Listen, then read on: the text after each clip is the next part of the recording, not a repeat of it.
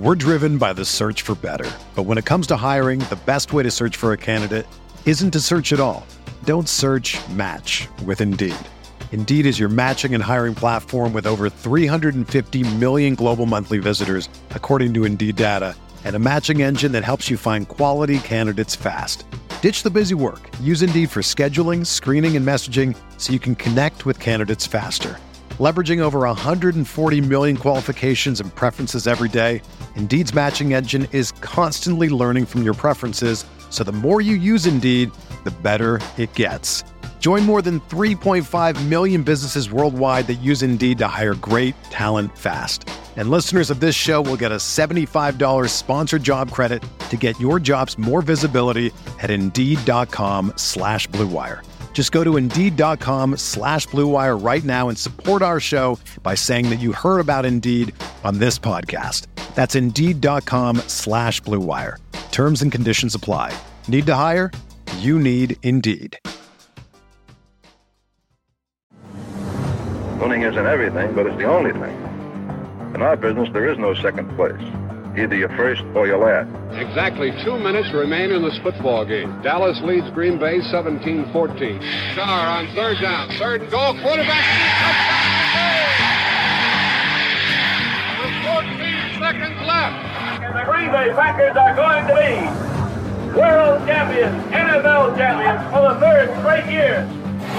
Starr lays it up for Freeman, and it's incomplete. Or did he make the catch at the 15? Yes. What are they going to rule it? He caught it? Touchdown! He did what? Rodgers in trouble. It's going to get there. He turned 32 yesterday. Does he have a vintage moment in it? In the end zone, it is caught for the win! Richard Rodgers with a walk-off touchdown. The final snap of Super Bowl 45. The Green Bay Packers have won the Super Bowl. The Lombardi Trophy is coming home. What is up, everybody? Welcome to Talk of the Tundra, the GSPN Green Bay Packers podcast. We are talking to you today after the Packers have fallen to the Minnesota Vikings. We will talk all about that and sort of our frustrations in the game.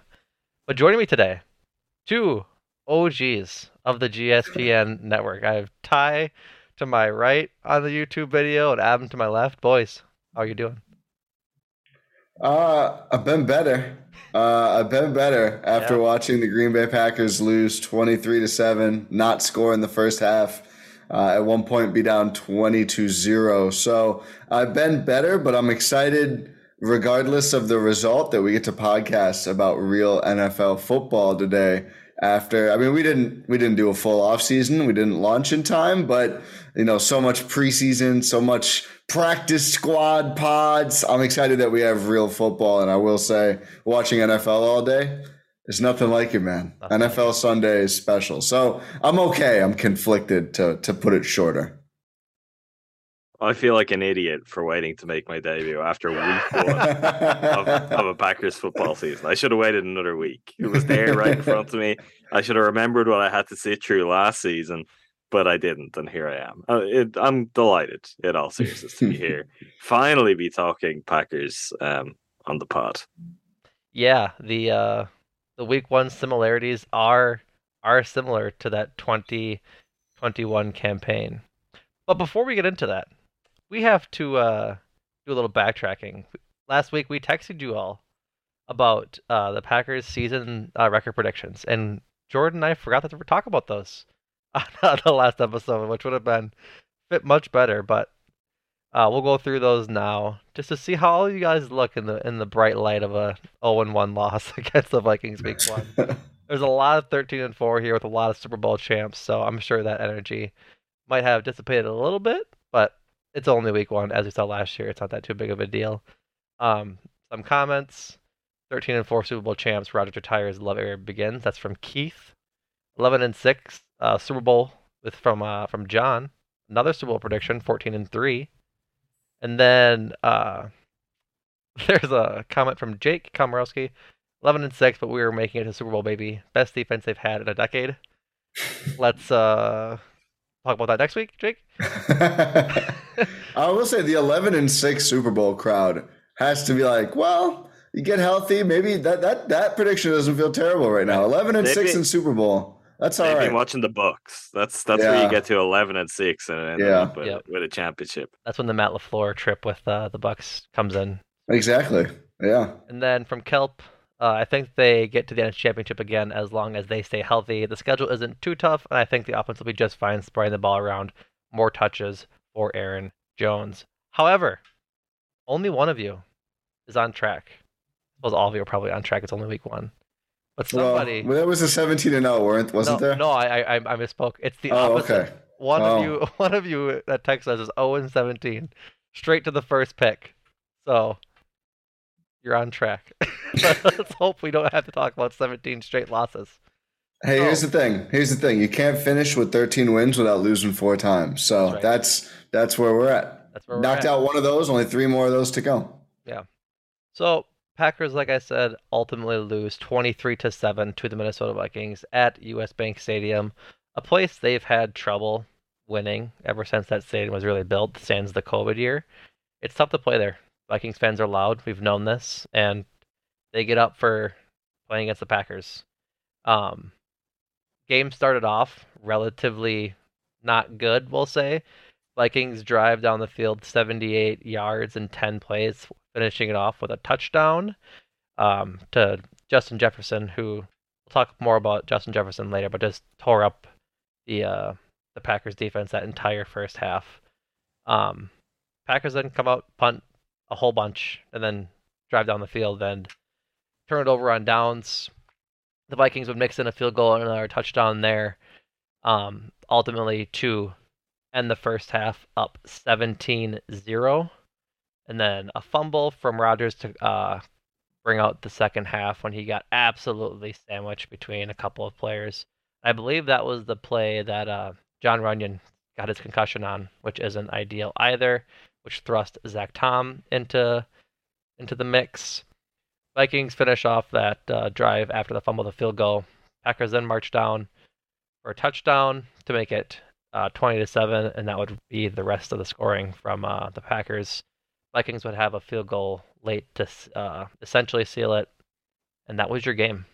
It was it's a lot more nuanced than that, as we'll get into, but sort of from the first drive from the Vikings, it was tough sledding. So, like overall vibes on the game first and foremost from you guys. Yeah, I think I'm kind of torn. I think on the one hand, like clearly the offense was a huge problem. Anytime you score 7 points in a game, that's really problematic. I think a lot of people's takes, myself included, as the game was going down was really, we knew the offense might struggle, but the defense was supposed to carry, and it wasn't even close to carrying, which is certainly a problem. Right. But the more I look at it, I don't think the Packers defense was terrible. I think they were bad early, and they actually did a pretty good job tightening up, only allowing 6 second half points to Minnesota. Packers win the second half, obviously wasn't enough. But, I think the defense certainly had issues, especially with covering that, one player, Justin Jefferson, as you mentioned, we'll talk about when we dive into the defense. But your offense scoring 7 points with Aaron Rodgers under center, it's just embarrassing. I think that is still the much bigger and more pressing issue. Because defensively, you hope to get healthy, you hope to settle in, you hope to not have, such an outrageously bad blown plays on a superstar player again. And if you don't, maybe it's 17 that you give up. And 17 is, if anytime you give up under 20, that's pretty solid. But if you're scoring 7, you're just not going to win that many football games. Like we're at a place right now where it feels like the Packers are like the Brewers, where it's like, defense, just give up 3 and we can win. Like, it doesn't work that way in the NFL. You can't do that. You can't make the defense be Corbin Burns. So I think the offense is really problematic, and really, hope we can get Alan Lazard back next week. He didn't play. Get the rookies more mixed in, everything else. But certainly just need to find ways to score more points because, again, you can only say it so many ways, right? 7 points just not going to do it in the NFL. Right. The last thing I needed starting off another Wisconsin sports season was to hear a comparison to the Brewers. It's just for you, Adam. It's just for you. I'm near at the end of a season of that exact experience of, the defense is pretty good, and that's tough. That doesn't always work out as you like. I mean, I think you're right, Ty. The offense, it's picking up where we saw them last time. I mean, I think that's part of the concern there. It's the same sort of issues for as much as we saw. We had those not so helpful updates on the screen comparing the Packers' entire I hated those. offensive output today to now former Packers output. The reality is that today, the last time we saw them, it was all kind of much of a muchness. There's not really a whole lot to pick apart there in the difference. The defense, I do think you're probably right to an extent, but there was a lot that was not great there. And I think if we're going to be optimistic about it, I hope it feels like it would be unlikely that both the offense and defense come out with performances like this at the same time in the games ahead. I wouldn't be surprised if we do see a handful of offensive struggles. And I do think they have the tools. We saw that today as well. They have the tools, may need to go to them a little bit more frequently, but to fight their way through those kind of games. But yeah, this was pretty bad all around. And if that's the place they're going to start from, I guess the only way is up. And there are signs that is there for them next week to make those improvements. Right. I agree. Like I'm having to keep reminding myself that it's week 1. Like we got embarrassed last year in week 1, we turned out just fine. Might be the same thing this year where we turned out just fine. Let's hope it is. But I guess from overall vibes, and we can kind of get into our points on the offense. Start the game, Rodgers throws a deep ball to Christian Watson, and it goes right through his hands. Like that was, I don't want to make it sound like and blow it up for more than what it is. That was kind of the play of the game. It was a chance to just punch the Vikings right in the face and let them know that we don't need Devontae Adams anymore. We have these 2 new rookies that are going to be beating you over the top all season and for years to come.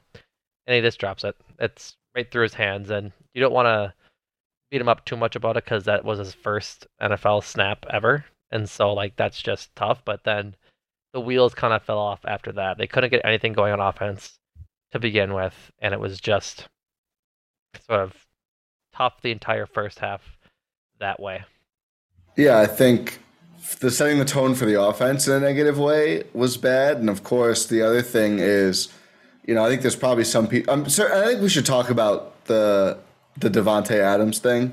Like, would it have helped? Yes, but I think, Adam, you nailed it in that, like, is he fixing all of the issues we saw? No, and we know this because we saw Green Bay's offense get stuck in the mud, I guess the snowy mud, against San Fran last postseason with Devontae Adams, and it still didn't make enough of a difference. So would it have helped? Yes, and would it have been nice to see the rookies that you get to draft high, as part of that trade, as part of the return for that trade, play better? Yes, but, it's not everything. But I think that play to Christian Watson, the drop, I joked, I guess it wasn't a joke at the time, that Rodgers just isn't going to target Christian Watson again for the rest of the game. Yeah. He did once with four. I just looked it up, 3:57 to go in the fourth. He throws it to him as part of one of the few Packers drives that looked like it was actually pretty promising once they drove into Minnesota territory. That's the thing, and we knew this, right? We knew Rodgers with the young guys, especially one like Watson who didn't get to play at all in the preseason. The leash was going to be short, and these guys really had to prove themselves on the fly. And of course, Watson, it feels bad. I mean, one play happens, guys make mistakes. Devontae Adams dropped a lot of balls as a young player. Certainly not saying that, Christian Watson's going to be Devontae Adams, but young players make mistakes. Right. But obviously that was going to set the tone not just for the whole offense and the whole game, but specifically for the young guys. I think Dobbs had a mistake on that first drive too. Watson doesn't. Second one. Thank you. Watson doesn't put his hands out late in the game, and it's almost a pick. Like the trust is just clearly not there yet. More so, I think it's more there with Dobbs than Watson. But Rodgers, Watson, not ideal for your top drafted skill position player to start off on pretty much the worst possible foot with Aaron Rodgers. I do think that's tough too, because part of the issue that I know I have had when you hear all of the talk around, okay, well, Devontae Adams is gone. Maybe they could be better. Maybe they're just going to share the ball around now. And the problem was there was this over-reliance on him. I think it's partly the way that Rodgers is programmed that there's going to be an over reliance on someone, and part of that I think we should accept is it's going to be a lesser receiver than it was last year. That's kind of pretty obvious. But I thought Christian Watson had some really nice moments in spite of that. And I think when you look at the route running to get that opportunity at the beginning of the game, you look at his speed. Yeah. There was a nice play with a handoff where, again, you get one of your bigger gains for the game out of that. I think it was a mistake not to just be like, okay, he is a rookie. He's going to make mistakes. I thought it was funny on the broadcast. They were giving Rodgers a lot of credit for staying calm after that. I was like, look at his face. He's not all that calm. He wasn't like, no, it's fine. He wasn't. I'll throw it to you again. You'll do that. I think ultimately, look, they lost the game, and I don't know what the difference is in losing in week 1 while not really going to your 2 rookie receivers, as opposed to kind of showing them more trust than maybe they've earned at this point and being like, let's iron it out. Or, you know what?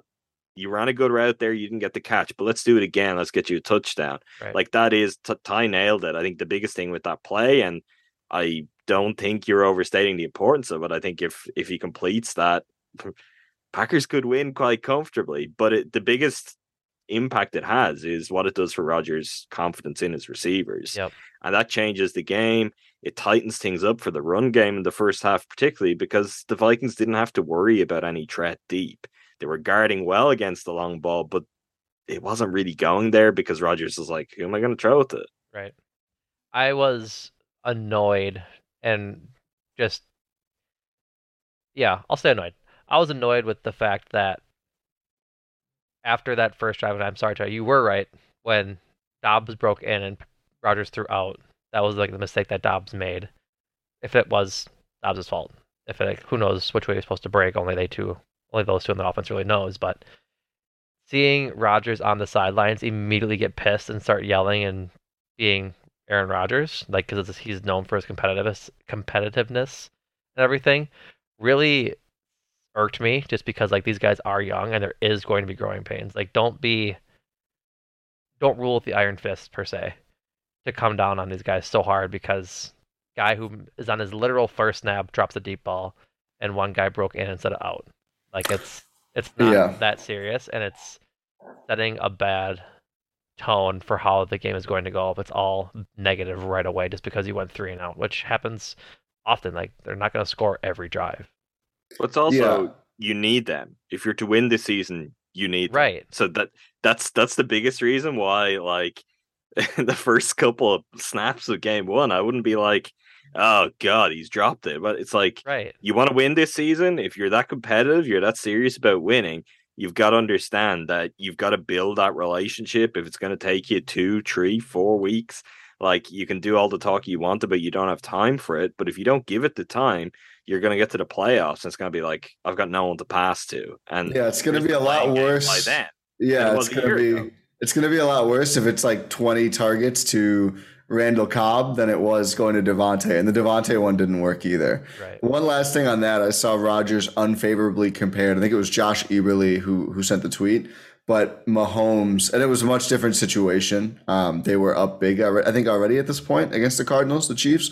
But Juju had a drop and then I think also a fumble. And the broadcast, you could see Mahomes basically just give him like a thumbs up as they walked off the field. Like, don't worry about it. Like, it's good. And again, the Chiefs were in a much different position. But I do think there is some merit in that comparison of like picking your guy up. And especially, I mean, Juju probably needed it less. I mean, this is a guy who's more famous than he is good, but already a proven player, a good player. A contract, like he's So it's probably less necessary than these 2 rookies, but I think still like the vibe check, right? It did better for Mahomes and Juju and them, and obviously the game went better. I'm not saying it was, without the thumbs up they lose that game, but I do think that it's worth investigating that, and hopefully Rodgers can just chillax. So just maybe go to a certain state, certain substance. I don't know. I think if we can get that on the sideline, maybe that would help. But just for Rodgers, though. Just for Rodgers.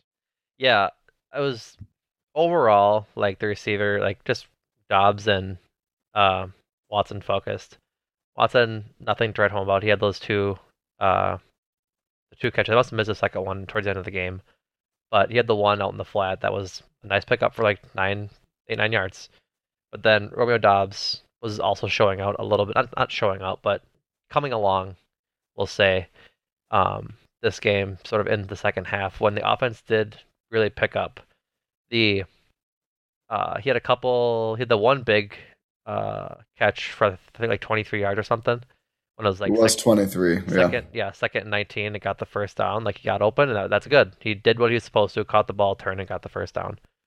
So we've been mentioning it in every episode. We've talked about these receivers, and it's going to be a theme throughout, just to see how they develop and see how they go from game to game. First game, not great, not atrocious, so that's fine.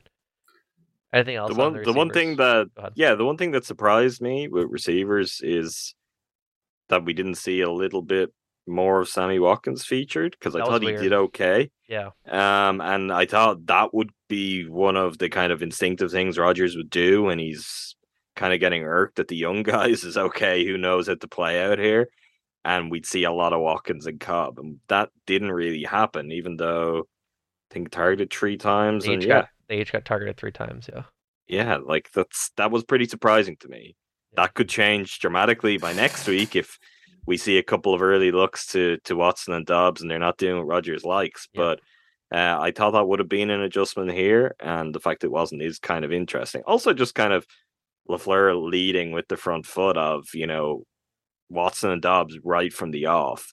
Yep. This is how we see the best version of our team coming together, and you should be targeting them, I think, is also a tell. I think it's much better for the Packers in the long term, but this could be where you get some butting of heads organizationally between Rodgers and what the Packers as a whole have in store this year. And this is kind of the problem, right, obviously, when you get a QB of his stature at this point in their career. Right. Yeah, I just thought... Oh, go ahead, Mark. Nope, you go. I just think just segueing a little bit, I just think it's hard to talk much more about the receivers without talking about the way the offensive line played, because I think maybe part of the reason we didn't see more Watkins and Cobb seemed like the younger guys were doing more underneath routes for a lot of the game, and that was all the Packers could do, because the Vikings defensive line, it really kills me and makes me absolutely sick to say this, but Za'Darius and their unit really balled out and made life really hard for Aaron Rodgers. They did. Again, I think he's wrong in a lot of the things he says. We don't know the exact specifics. He just comes off as annoying, but credit to him. He played really well. The Vikings defense as a whole played really well.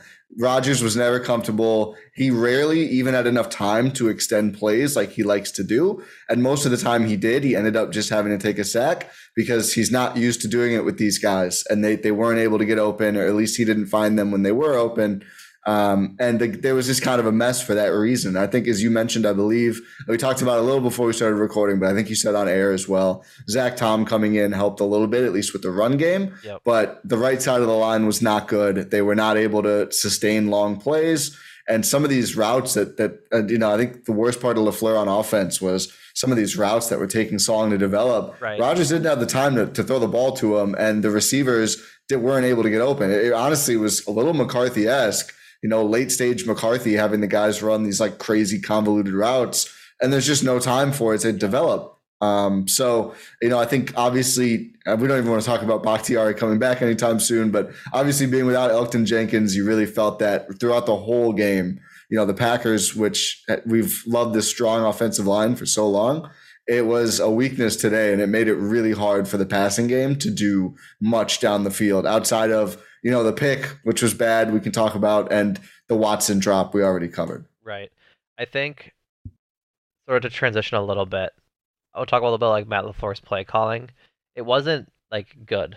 We've talked about how the running backs are going to be the offense for this team. That Matt LaFleur has really wanted a running back led offense since his time here. Not publicly, but you can tell in the way the team is constructed and how they've been using Aaron Jones and AJ Dillon, that is what he wanted. And in the second half, that showed great. They led a lot with Aaron Jones and AJ Dillon. In the first half, I think it was Aaron Jones had a significant run or a pass or a catch out of the backfield for 15, 20 yards. And they went away from it. That was like like the only time that Aaron Jones really touched the ball in the first half. Has had a couple of little runs. Aaron Jones only ran the ball 5 times. Yeah, for 50 yards, but and 3 catches. The biggest failure of the game plan is how do you not? Aaron Jones is your best skill position player. It's not close. AJ Dillon's good, but it's not close. Him getting 8 touches in a game where you don't have really any, you don't have a lot of options. I won't say you have any, but 8 touches for Aaron Jones is like a crazy underutilization. This is not like, not to use a player in bad taste, but it's not like an Adrian Peterson where he's like all he can do is run from single back. Like Aaron Jones can do everything on the football field. That's why he was worth the contract he got for a running back, where not many guys are. So for him to get 8 touches is really, really not good enough. Yeah, I was annoyed that even though they're playing down, like they're playing down since the first drive. You have the entire game and the entire of both halves essentially to get the running game going and able to make sure that passing game does open up a little bit, and they just didn't do it fast enough. Like halftime is the easy time to make transitions in your offense and like game plan a little bit for the second half as to what went wrong in the first half. But man, I don't know how they just weren't feeding Aaron Jones and AJ Dillon that first half, and that kind of touches on the running backs that's our next like sort of talking point, is that they were good-ish. Like, it's hard to say they were bad. It's hard to say they were great just because of, obviously, the score of the game. But Aaron Jones, 5 carries for 49 yards. A.J. Dillon, 10 carries for 45 yards. And then A.J. Dillon, leading pass catcher with 5 receptions on 6 targets for 46 yards. And then Aaron Jones, 3 catches for 27 yards on 5 targets. And obviously, A.J. Dillon had the 1 touchdown from the goal line. But you could tell there's nothing really to talk about the running game from the first half. It just didn't exist. But weirdly enough, we can say it's because of Zach Tom or say it's because they started going to the running backs more. Running game picked up a lot in the second half, and it led to a touchdown. And if they had more time, per se, and didn't try to pass the ball so much to where Rodgers was being a detriment, especially on that horrendous interception in the first half. But either which way, the run game that I hope to see for the rest of the season was there in the second half. I think the other thing that's worth noting is how the dynamics at running back have just shifted completely, because it feels like we're going to see the two of them on the field together a lot of the time, most of the time, because they are two of the guys that Rodgers is going to trust most of all to receive, to actually go and catch some passes. I think particularly early in the season, where part of and I felt really late in the year, where the Brewers, this is something that I'm gonna have to battle with, where the Packers had a lot of success with the run game, is you could get Aaron Jones to kind of come in and almost soften the defense up, and then Dillon would come in and you get bigger gains, where I just don't think that is at play there when both guys are out there all the time, which is what it felt like. And there is no excuse for Aaron Jones not having meaningful touches. I think it doesn't make a whole lot of sense when you look at the weapons that were at the Packers' disposal today. But that is an adjustment too. I don't know, does that ease up, for example, when Allen Lazard is back and there's another passing option that Rodgers is going to feel a little bit more comfortable with, and maybe you've just got a little bit more flexibility in what you're looking to do offensively. But I mean, the other side of it then is kind of where Ty finished up when we were talking around some of the stuff with Rodgers too. The offensive line was an adventure. I think all 4 sacks that Rodgers took came from the right side. Yep. That's a real problem, and it was noticeable when there was just nowhere to run. Rodgers in his own right, holding onto the ball a little bit too much. Like, there's a lot there that's on LaFleur. I think it's also, you can't just absolve Rodgers for some of his decision making either. I think there was an element of, he was frustrated, he was agitated with it, but he was also making a point. He wasn't going to be letting things go too quickly, as opposed to being like, well, I'm going to stand here in the pocket and I'm going to look and I'm going to see if someone's downfield that is going to be able to catch this ball, that it's going to be worth me targeting. I'm going to see if the offensive line are going to be able to stop me from getting sacked. And I don't know, part of that, I just didn't feel great about it. It felt a little bit like, shrugging your shoulders. What am I supposed to do here? Yeah. I The don't know last one.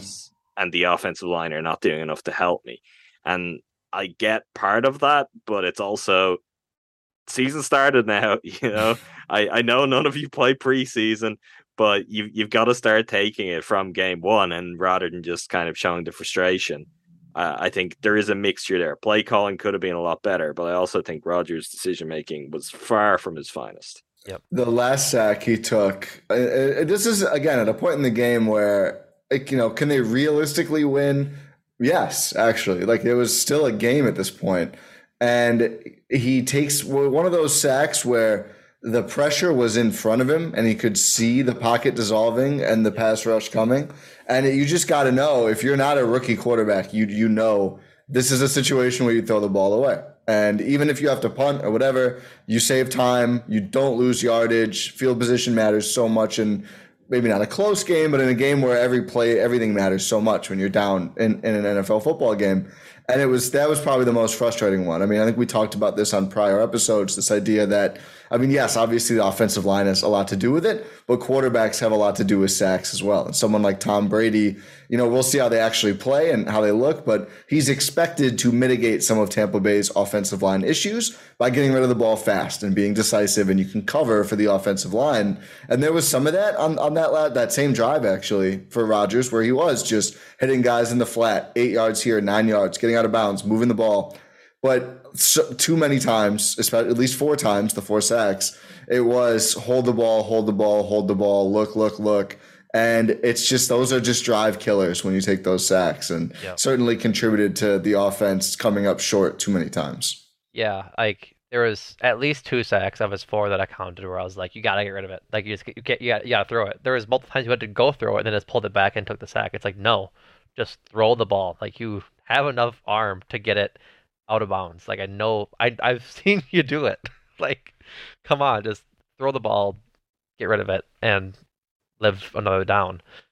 And yeah, it was tough. Did you guys not feel that he was too committed to the idea of the long ball? Yep. And it feels like that was part of the game plan coming in, but the Vikings had very much anticipated that, and there needed to be a counter. Like the thing that was frustrating me all game, and I think Greg Olsen flagged it up a couple of times, the passes that were there all game long were short through the middle. Yep. And there could have been easy, quick first downs where you're building up momentum, where you're having really effective drives, getting you in scoring position, giving you really meaningful chances at a regular clip. And they were not going to that, because all of those instances where he ends up sacked, he's standing in the pocket and he's looking downfield, and the Vikings are like, great, that's what we're covering for. Appreciate it. Yeah, exactly. It's what we want you to do. It's where you thought you were going to have success, but we knew that, so you're kind of playing into our hands here. That was again one thing that I was kind of. There's other areas too. I think when we get onto the defense, where you're waiting for the adjustment of what's clearly happening in front, and it felt like the Packers had a very clearly defined game plan that they also stuck to. Right, which I was annoyed about. Like, I had a point in my before I talked last, I was like, I want to talk about the game plan. And then I forgot it, and you brought it up again, so thank you. Why, like, I understand you game plan for a team in, like, all week, and, like, that's sort of what you kind of stick for throughout it. But in a similar way that they changed how they were going to start running the ball more and utilizing Dillon and Jones more in the second half, the same exact thing should have happened with Rodgers in the passing game, to go over the middle, just short, like slants and crosses, to get these guys involved and get their confidence up and realize, hey, I can still catch the ball. Like, the drops don't define me, and let's start to build some momentum just to move the ball. Like, that's one thing that is, at least, that you can take away from like a dink and dunk offense, is that at least you're getting these guys chances to prove themselves, and that they can kind of build up momentum to make a big play. And that's where we thought this was going to kind of go this week, is that rather than those dink and dunk plays building the offense, it was going to be the run game. Well, that happened in the second half, but then you had to get these young guys acclimated to the system and to the game quickly when they were thrust into these 1 and 2 options, it seems like, because it really did seem like Watson and Dobbs were wide receiver 1 and 2 to start the game. And instead they just started running long routes, like 10, 15-yard routes, or that bomb to start to Chris Watson to begin the game. It's just once those are out and it's not working, try to get these guys warmed up is I guess the best way to do it, just to get their confidence and then take the top off the defense. But hopefully that's an adjustment they make next week against the Bears. Like just try to get these guys a few easy catches and then start taking your shots. Yeah, especially weird that there wasn't more focus on the shorter stuff. And I think this is something NFL defenses are doing more against elite quarterbacks, is trying to make them only do that and just hoping that they more or less get bored or don't want to. Like one of the impressive parts about Josh Allen's game against the Rams is like he just sat there and just took those all day and just said, all right, then if that's, I'll just take what's open and keep making the throws. Right. And that's why he looks like the best quarterback in football. And he's going to be a favorite to win MVP this season. And the Bulls are championship, or the Bills are championship favorites. All the sports are getting intertwined here, but especially when like your weapons are two running backs and Christian Watson, who did more damage as a running back and a guy around the line of scrimmage than he did as an actual receiver. When those are your chief weapons, or at least some of them on offense, it's more bizarre to go away from that and try to go down the field more when, you know, the players you're using are probably more effective within 10 yards of the line of scrimmage. Right. You guys have anything else on offense, or as a move to defense? And we should talk about the turnover on down to the goal line. I guess, what is your take on it? I think you might have not liked the call. Yeah. Well, I don't hate giving it to A.J. Dillon on the goal line. I think that's a fine idea. He's A.J. Dillon. That's his thing. But I don't like the play. The play to me, I didn't like it because it was like trying to do two things. It was trying to half-ass two things instead of whole-assing one thing. The zone look that gets covered, the Vikings do a good job to take it away. And then it's a shotgun single back handoff after you take a beat to look for the pass that isn't there, that allows the Vikings to get ready and then stop A.J. Dillon. Yeah. I think if you want to throw the ball with Aaron Rodgers, that makes sense to me. He's Aaron Rodgers, get some receivers wide, throw the football. And they did a couple times leading up to it. That's how they got to the one. But if you want to do that, I'm fine with it. I'm fine with Aaron Rodgers getting the ball. If you want to say we trust A.J. Dillon in our running game, we're going to run the ball, I'm fine with that too. But do a real running play. Don't do a shotgun, halfback draw, or zone read running play. I just think it makes it too easy for the defense to adjust. So I thought it was frustrating for sure. I like the call of going for it in that situation. I think it was the right call to do an offensive play. I just thought the offensive play that LaFleur did, it was like too cute for the own good. I think you try to do one or the other thing, you have a better chance of trying to like do both, basically. Why not bring in? Go ahead, Adam. No, I was just gonna say it was Darius Smith who came to meet AJ Dillon, right? So you can look at that too as the guy who knows the personnel. He knows how you're going to approach situations like this. And I know it's one thing knowing, oh, AJ Dillon's going to have the ball here. This might be where they go with it. That's another stopping AJ Dillon. But I did think that was something telling too, just how quickly Zadarius Smith was up there to meet him wasn't ideal. And just the one other play I think I'd throw into this, I guess it's what decides the game, although if we're being honest, the game was already over. But with like whatever it was, 3 minutes 20, 3:30 left in the fourth, you're 3rd and 1, and you're not really effectively targeting anything with your runs either, where you're like, this is easy. You know, you've got Aaron Jones and AJ Dillon. This is very, very easy to get yourself that 1 yard. You've got 2 shots at it in that situation. And then in that case, it's the passing that comes out. That's just something that is, I think, worth kind of taking from this week and keeping a close eye on in the really kind of crucial clutch situations where you need to get 1 yard. I think not a whole lot of creativity and bad decisions all around. Right. No, it was 3rd and 1 at the Minnesota 18, and they have that short, like flat play to Christian Watson. Doesn't get his head turn on time, almost intercepted. 4th and 1. 4th one, they take a shot in the end zone, which I don't agree with at all. It was that one. I look at Rodgers. I mean, clearly the route was that, but that you need a yard, and at that point, like scrambling would have been a much better option than he forced it with the 100%. Like, he luckily wasn't picked again, but it was 100% a force. The funny thing was, He placed the ball so perfectly, but the defense was just all over it, like you say. Like it was exactly on. I believe was that Tunyon. There's Tunyon. Yeah, it was right on his hands, but Daniil Hunter, I think it was also right on his hands. So not a good throw, horrible decision. Yep, pretty much a lot of the vibe today from the offense. So we're driven by the search for better, but when it comes to hiring, the best way to search for a candidate isn't to search at all. Don't search, match with Indeed. Indeed is your matching and hiring platform with over 350 million global monthly visitors, according to Indeed data, and a matching engine that helps you find quality candidates fast. Ditch the busy work. Use Indeed for scheduling, screening, and messaging so you can connect with candidates faster. Leveraging over 140 million qualifications and preferences every day, Indeed's matching engine is constantly learning from your preferences, so the more you use Indeed, the better it gets. Join more than 3.5 million businesses worldwide that use Indeed to hire great talent fast. And listeners of this show will get a $75 sponsored job credit to get your jobs more visibility at Indeed.com/Blue Wire. Just go to Indeed.com/Blue Wire right now and support our show by saying that you heard about Indeed on this podcast. That's Indeed.com/Blue Wire.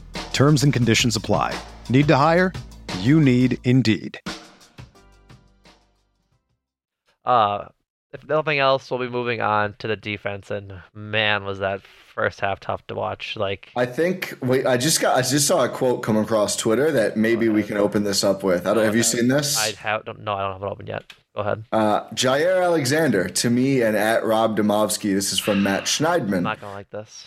No, you're not. Post game on coaches not having him shadow Justin Jefferson. Quote: all week I was asking for that matchup, but it ain't about me. It's about the team. It ain't about me. If it was my way, you know what I would be doing. End quote.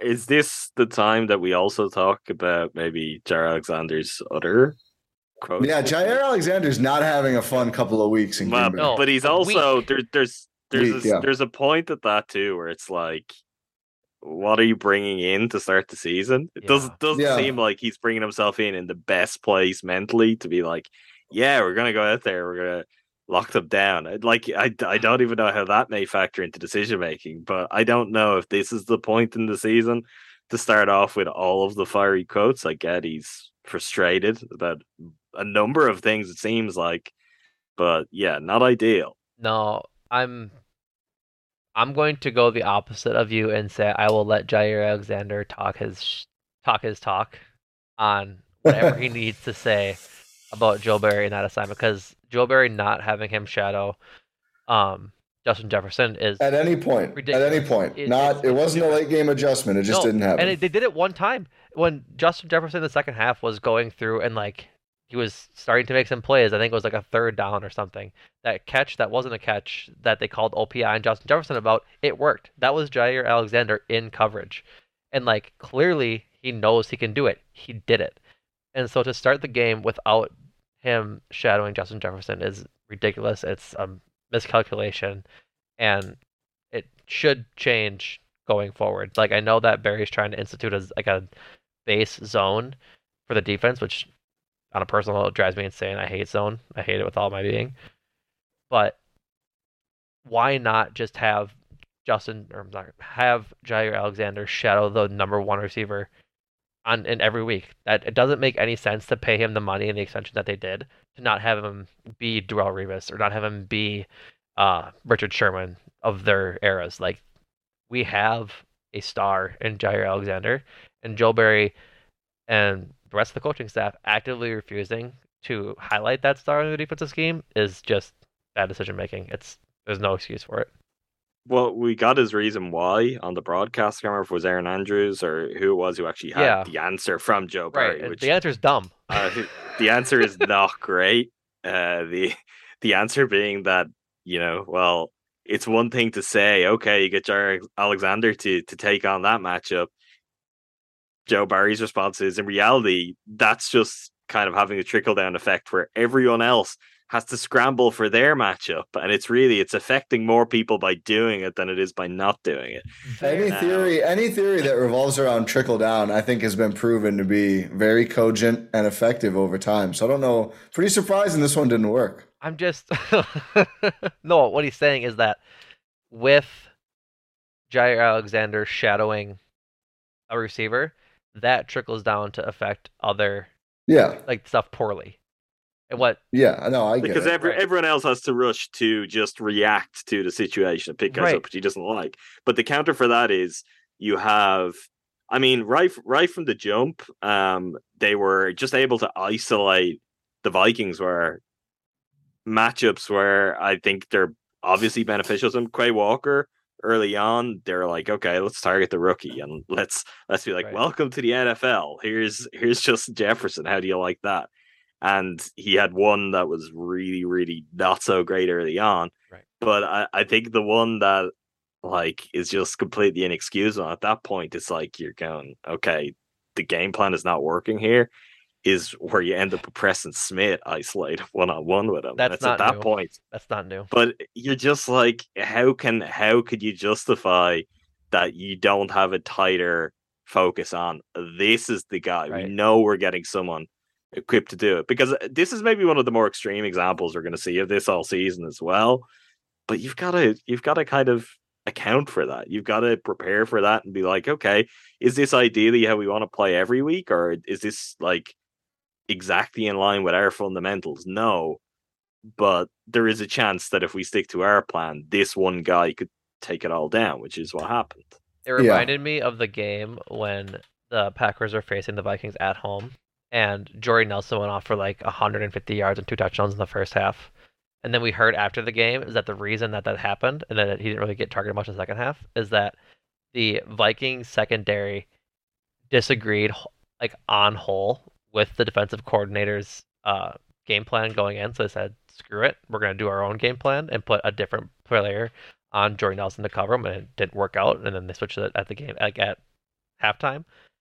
But man, like it's the same thing. It's just like, how do you start the game not planning for Justin Jefferson just to beat you? Like that's he's without a doubt their best specialist on offense. Like, I believe he is. I think he leads the NFL in receiving yards since 2020. So he's without a doubt a guy you have to look for on any team. Like he's one of those guys. Yeah. It was frustrating to say the least. The stats, I think they have to be shared. 9 receptions, 184 yards and 2 touchdowns on 11 targets. Justin Jefferson was 81% of the Vikings passing yards. 81% of the Kirk Cousins yardage came throwing to Justin Jefferson. He was 100% of Kirk Cousins touchdowns. And I just think that's how you know that the trickle down theory is stupid, because like, if maybe Eric Stokes can't hang with Adam Thielen, I don't think Adam Thielen's going to do this. I think it's better if you lose an Adam Thielen or a Dalvin Cook was the next receiver, then Johnny Munt, who Adam and I didn't really know existed when we were looking over the box score for this game. Let Johnny Munt run free, Joe Barry. We can live with that. This is like, we were going to double Steph Curry, but Andre Iguodala was going to be like pretty wide open in the corner. Like that's okay. You allocate your resources better, my guy. Yep, 100%. Like and like with that said, like Thielen is kept in check a little bit, like 36 yards for a guy who is a solid. If Justin Jefferson isn't there, he was wide receiver 1, so he's got that wide receiver 1 talent. But to dedicate all of your defensive scheme towards containing Adam Thielen and not towards Justin Jefferson is insane. It's insane. That's all there is to it. So that none of this helped with the defense not having a pass rush either. Like it just wasn't really there for most of the game, especially in like the first half. Sans the Rashawn Gary sack, Kirk Cousins had all day. Like I wish I had the stats to talk about like the snap to throw timer, because it was 4, 5, 6 seconds repeatedly all day long, and Kirk Cousins wasn't scrambling. He wasn't like moving around the pocket. He just took his 5-step drop and waited, and that's how you lose. Is when your quarterback has all day to figure out where he wants to go, and then Justin Jefferson gets open because he's Justin Jefferson. Then yeah, of course, he's going to go off for 184 yards and 2 touchdowns. Like that's pretty simple. I think the difference there too, and to give credit to Cousins and credit to the Vikings, is he took what the Packers defense gave him, which is exactly what Rodgers and the Packers didn't do on the other side. It's you've got, if you don't take the easy stuff, the more ambitious plays, the longer shots, deeper shots down the field, they're not going to open up for you. And I think he just did a really good job of, okay, that's there and we'll keep it moving.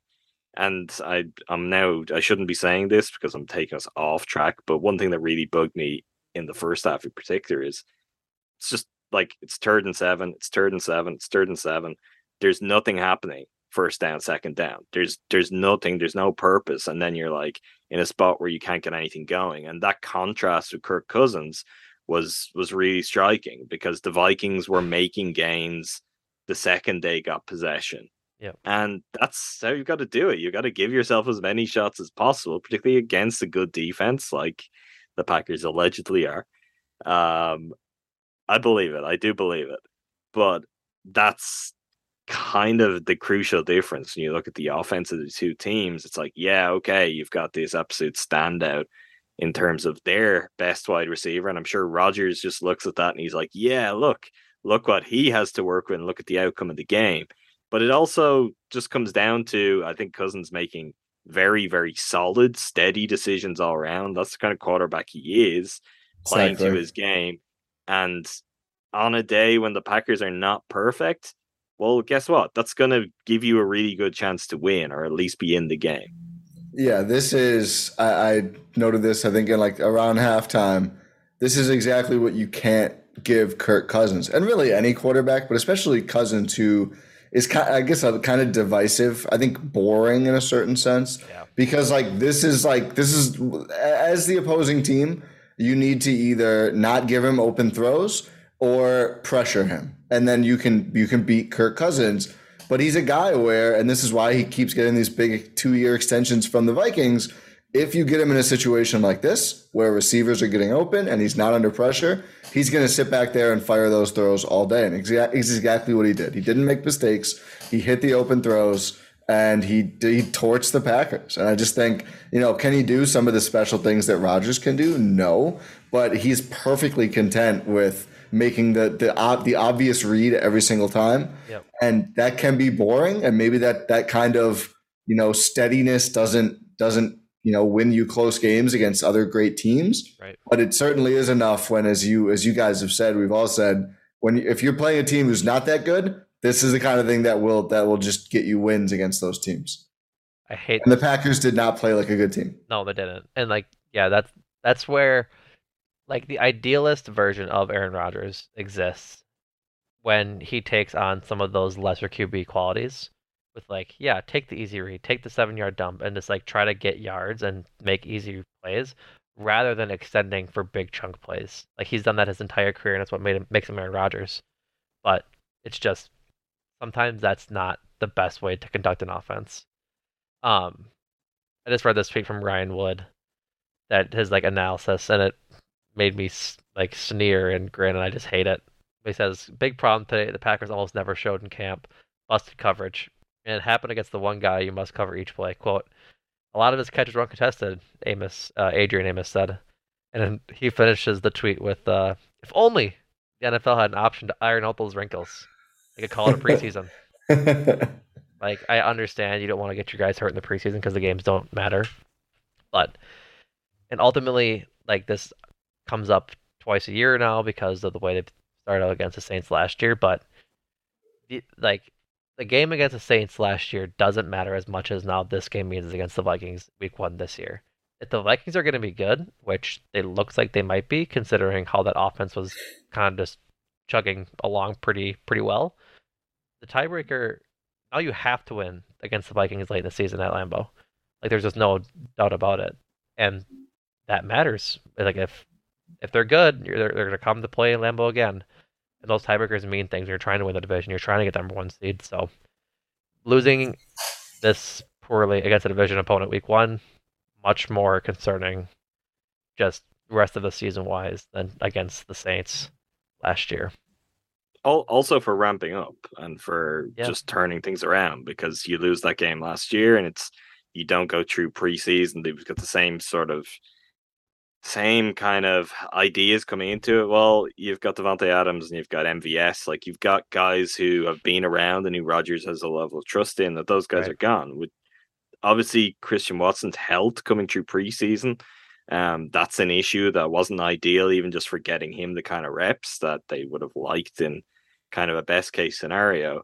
But that's where, again, maybe going to him more and living with the consequences of that. You lost this game as is, but I think there is something there too. It's not just that you're losing to a divisional rival and a game that could have tiebreaker kind of consequences down the line, but it's also your roster is not just ready to bounce back in the same way week 2 that it was last year, because you've got guys who haven't been here for. You got guys who are going to take a week 1 loss a lot harder than seasoned vets who've been there before and have lots of wins under their belt and lots of losses too, to just know this is kind of the rub of the green, the ins and outs of an NFL season. You don't need to get 2 up or 2 down at this point. I think that's going to be a challenge with it too, and that's somewhere as well where you need your senior leaders, you need your captains to put arms around those guys, and it's where it gets tough when Rodgers is not crazy about a drop pass. Yeah, and I get that side of it too, but it's just it seems also somewhat narrow-minded from him, because if he wants the best for himself, you're gonna have to get the best out of these guys. This is what you've got to work with, right? And there's something there, but you're gonna have to put the work in. Yeah, I strong agree with all that. I think, should we do silver linings before we do the next segment? Yeah. I have a couple. Okay. I mean, I thought... you got them, we'll leave it to you. I did think going in, even before we saw how the game unwinded, this was obviously going to be the hardest NFC North game for the Packers of the season. In Minnesota by itself would beat that, because we know the Bears did beat the Niners, who kind of a slop game, and the Niners did not look good at all. But, we knew that the Vikings were a cut ahead of the Bears and the Lions. The Lions held in with Philly, who people see as a Super Bowl possibility. So maybe the NFC North is just good and it's more complicated. But I think still, going into Minnesota, you expect to be the hardest game. Plus, you're without Bakhtiari and Jenkins. Plus, you're without Lazard. Plus, Rodgers has never played in a real game with Dobbs and Watson before. So I think there were a lot of reasons to expect that this would be the hardest NFC North game for the Packers. You certainly expected a better competition level, but they didn't drop the easiest game of the year. And also, I mean, it's not great, but again, they got shellacked to start week 1 of the 2021 season and bounced back and won 13 games. So it's certainly possible. I agree it's not apples to apples, and I am worried about the vibes.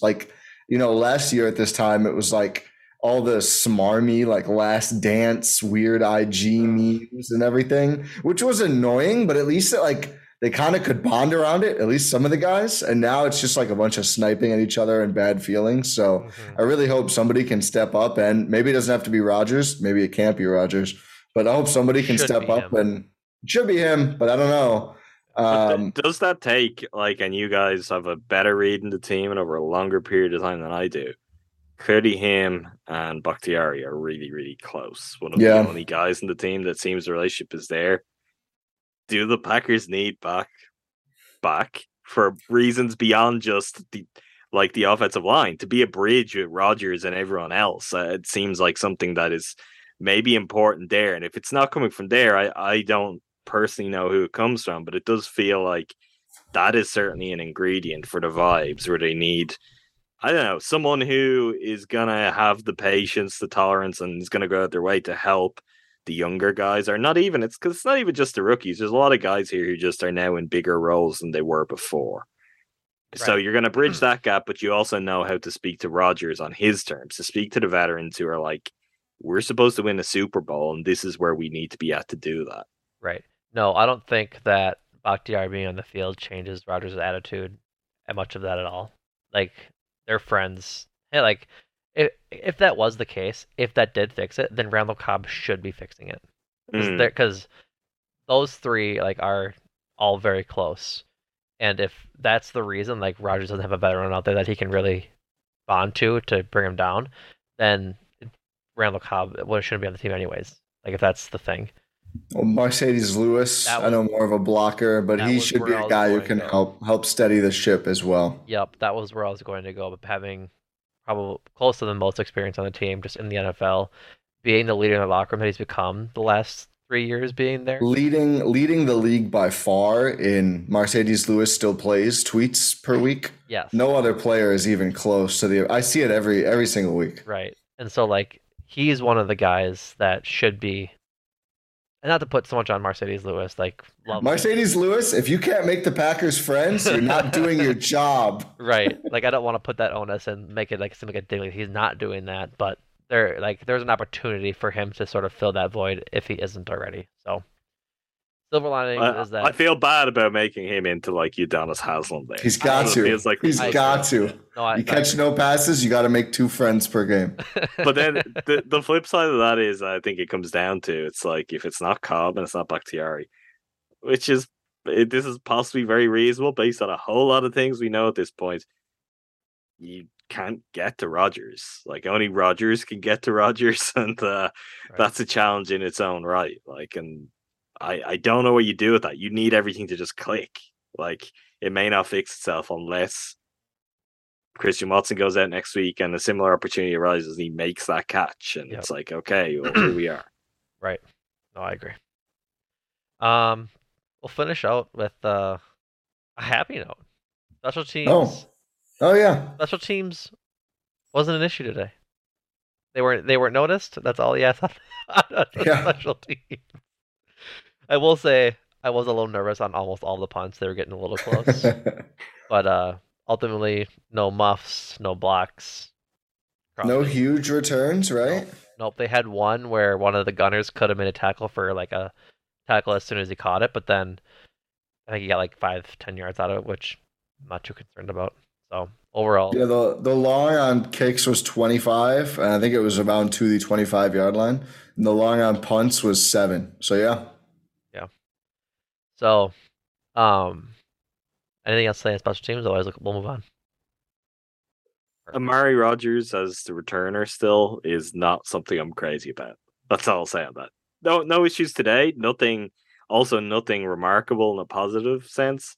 But I was a little surprised that that's the point that we got through to start the season, where it's still like, yeah, that's his job, and it doesn't seem like really there's a whole lot of competition. There's a whole lot of kind of pressure on him or anyone breathing down his neck. That kind of surprised me a little and also makes me feel uncomfortable. But hey, so far so good, which is kind of the special team story so far. Yeah. I don't have notes. I agree with what both of you said, and I think between offense and special teams, this really has to be Amari Rodgers' year to prove himself in some sort of tangible way, because there's been a lot of excitement about his toolbox, and it just really has not materialized into all that much production so far. I forget who tweeted it, but one of the things. Oh, here Ryan Wood tweeted it. During camp, special teams coordinator Rich Bisaccia ripped into Amari Rodgers for being too conservative calling a fair catch. He might do the same with one he had earlier because the sideline was wide open. They called for a fair catch. So I think that's just part of learning the role, and not having a true returner makes that sort of tough. So hopefully he can fix it and start being a little more aggressive with those returns, so long as he hangs on to the ball. I wouldn't mind a fair catch every time, as long as it doesn't result in it's better than the alternative for sure. Right. So okie dokie. We have one more piece of intel to relay. You were gonna not do it, and I want to make sure that you do it. Rohan Kadi instructed us.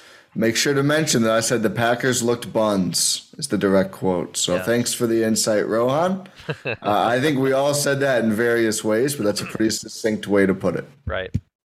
So much akin to a few of the other podcasts here on the Eurostep Podcast Network. It started in the pandemic with Ty Windish and Rohan Kadi introducing buck stocks when the stock market became a literal fad amongst people during the pandemic. I think we were first. No. Like the Like, did you debut it before? I think we did. Oh, okay. Yeah. I think we actually did it. They started the year before, and then stocks became in vogue, and we really had to play it up. Are you really? You're taking the credit for stocks becoming in vogue? Is that what I'm hearing? Yeah. I don't know if there is any big. There was the Eurostep stock market, and then there was like GameStop. Yeah. I don't think GameStop happens were it not for some of our controversial Chris Middleton stock decisions. That's my thought. Anyway, go ahead, Numa.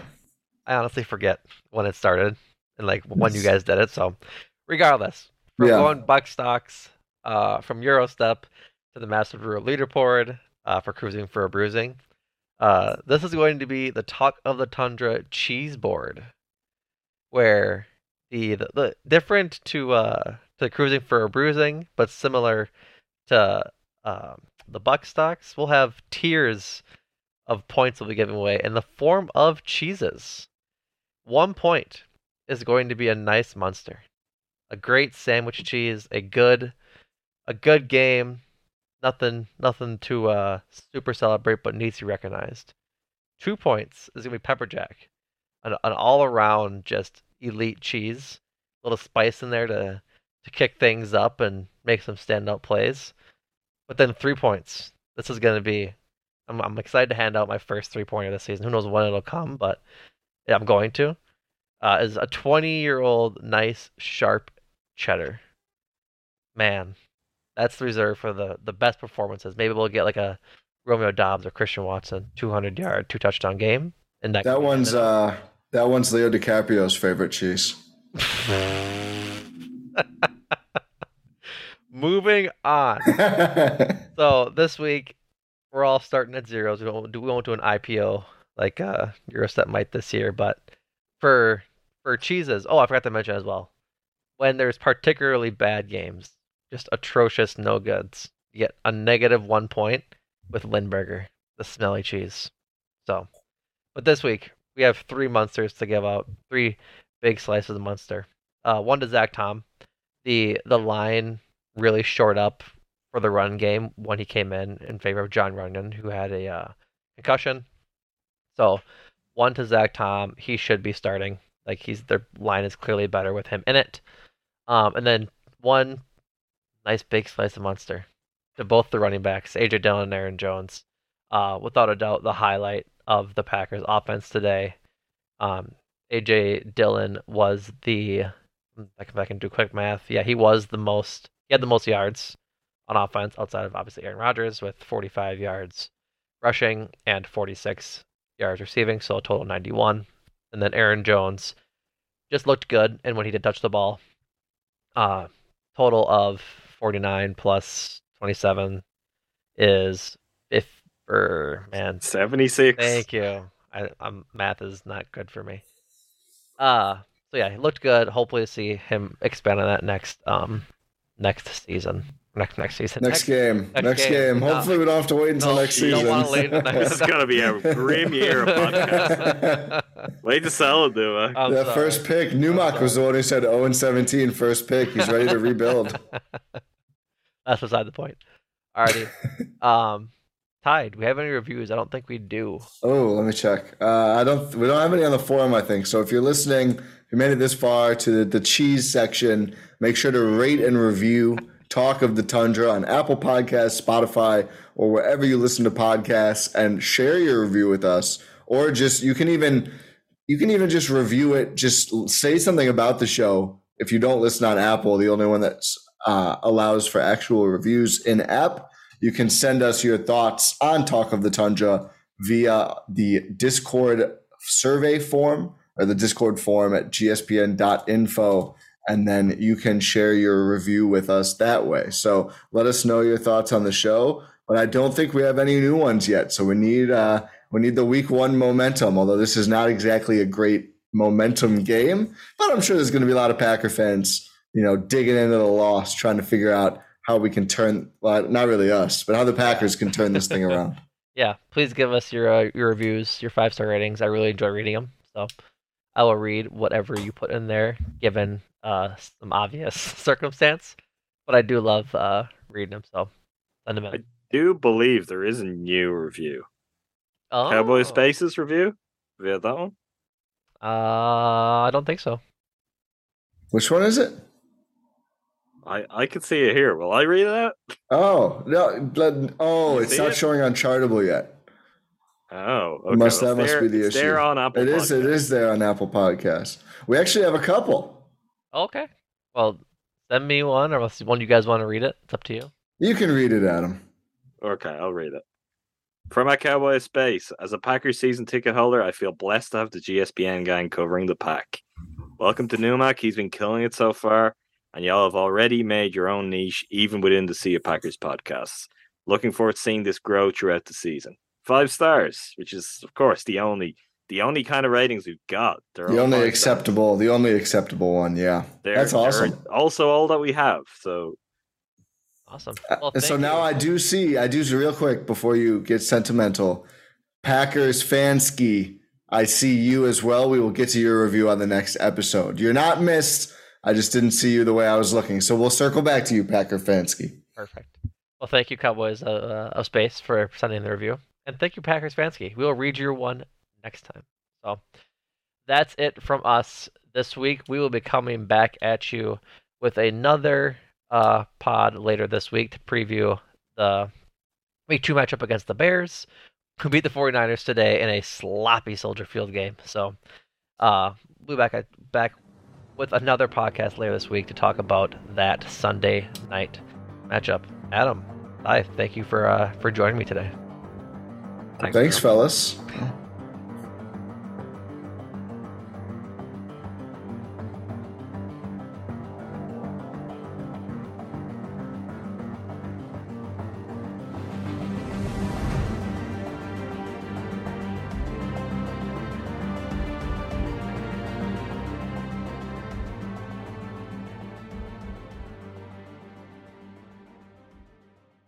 Everyone is talking about magnesium. It's all you hear about. But why? What do we know about magnesium? Well, magnesium is the #1 mineral that 75% of Americans are deficient in.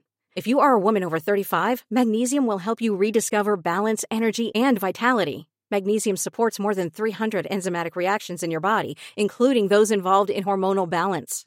From functional medicine doctors to mental well-being and female hormone experts, we all know that magnesium is the one mineral to improve all aspects of well-being and health. But which one? Magnesium Breakthrough from Bioptimizers, the trusted choice recommended by leading experts with 7 best-absorbed forms of magnesium to ensure your body receives the support it needs for overall well-being. Go to bioptimizers.com/balance today and use code BALANCE10 for 10% off. Support your journey to wellness at bioptimizers.com/balance. Magnesium Breakthrough from Bioptimizers, your foundation to optimal health and vitality.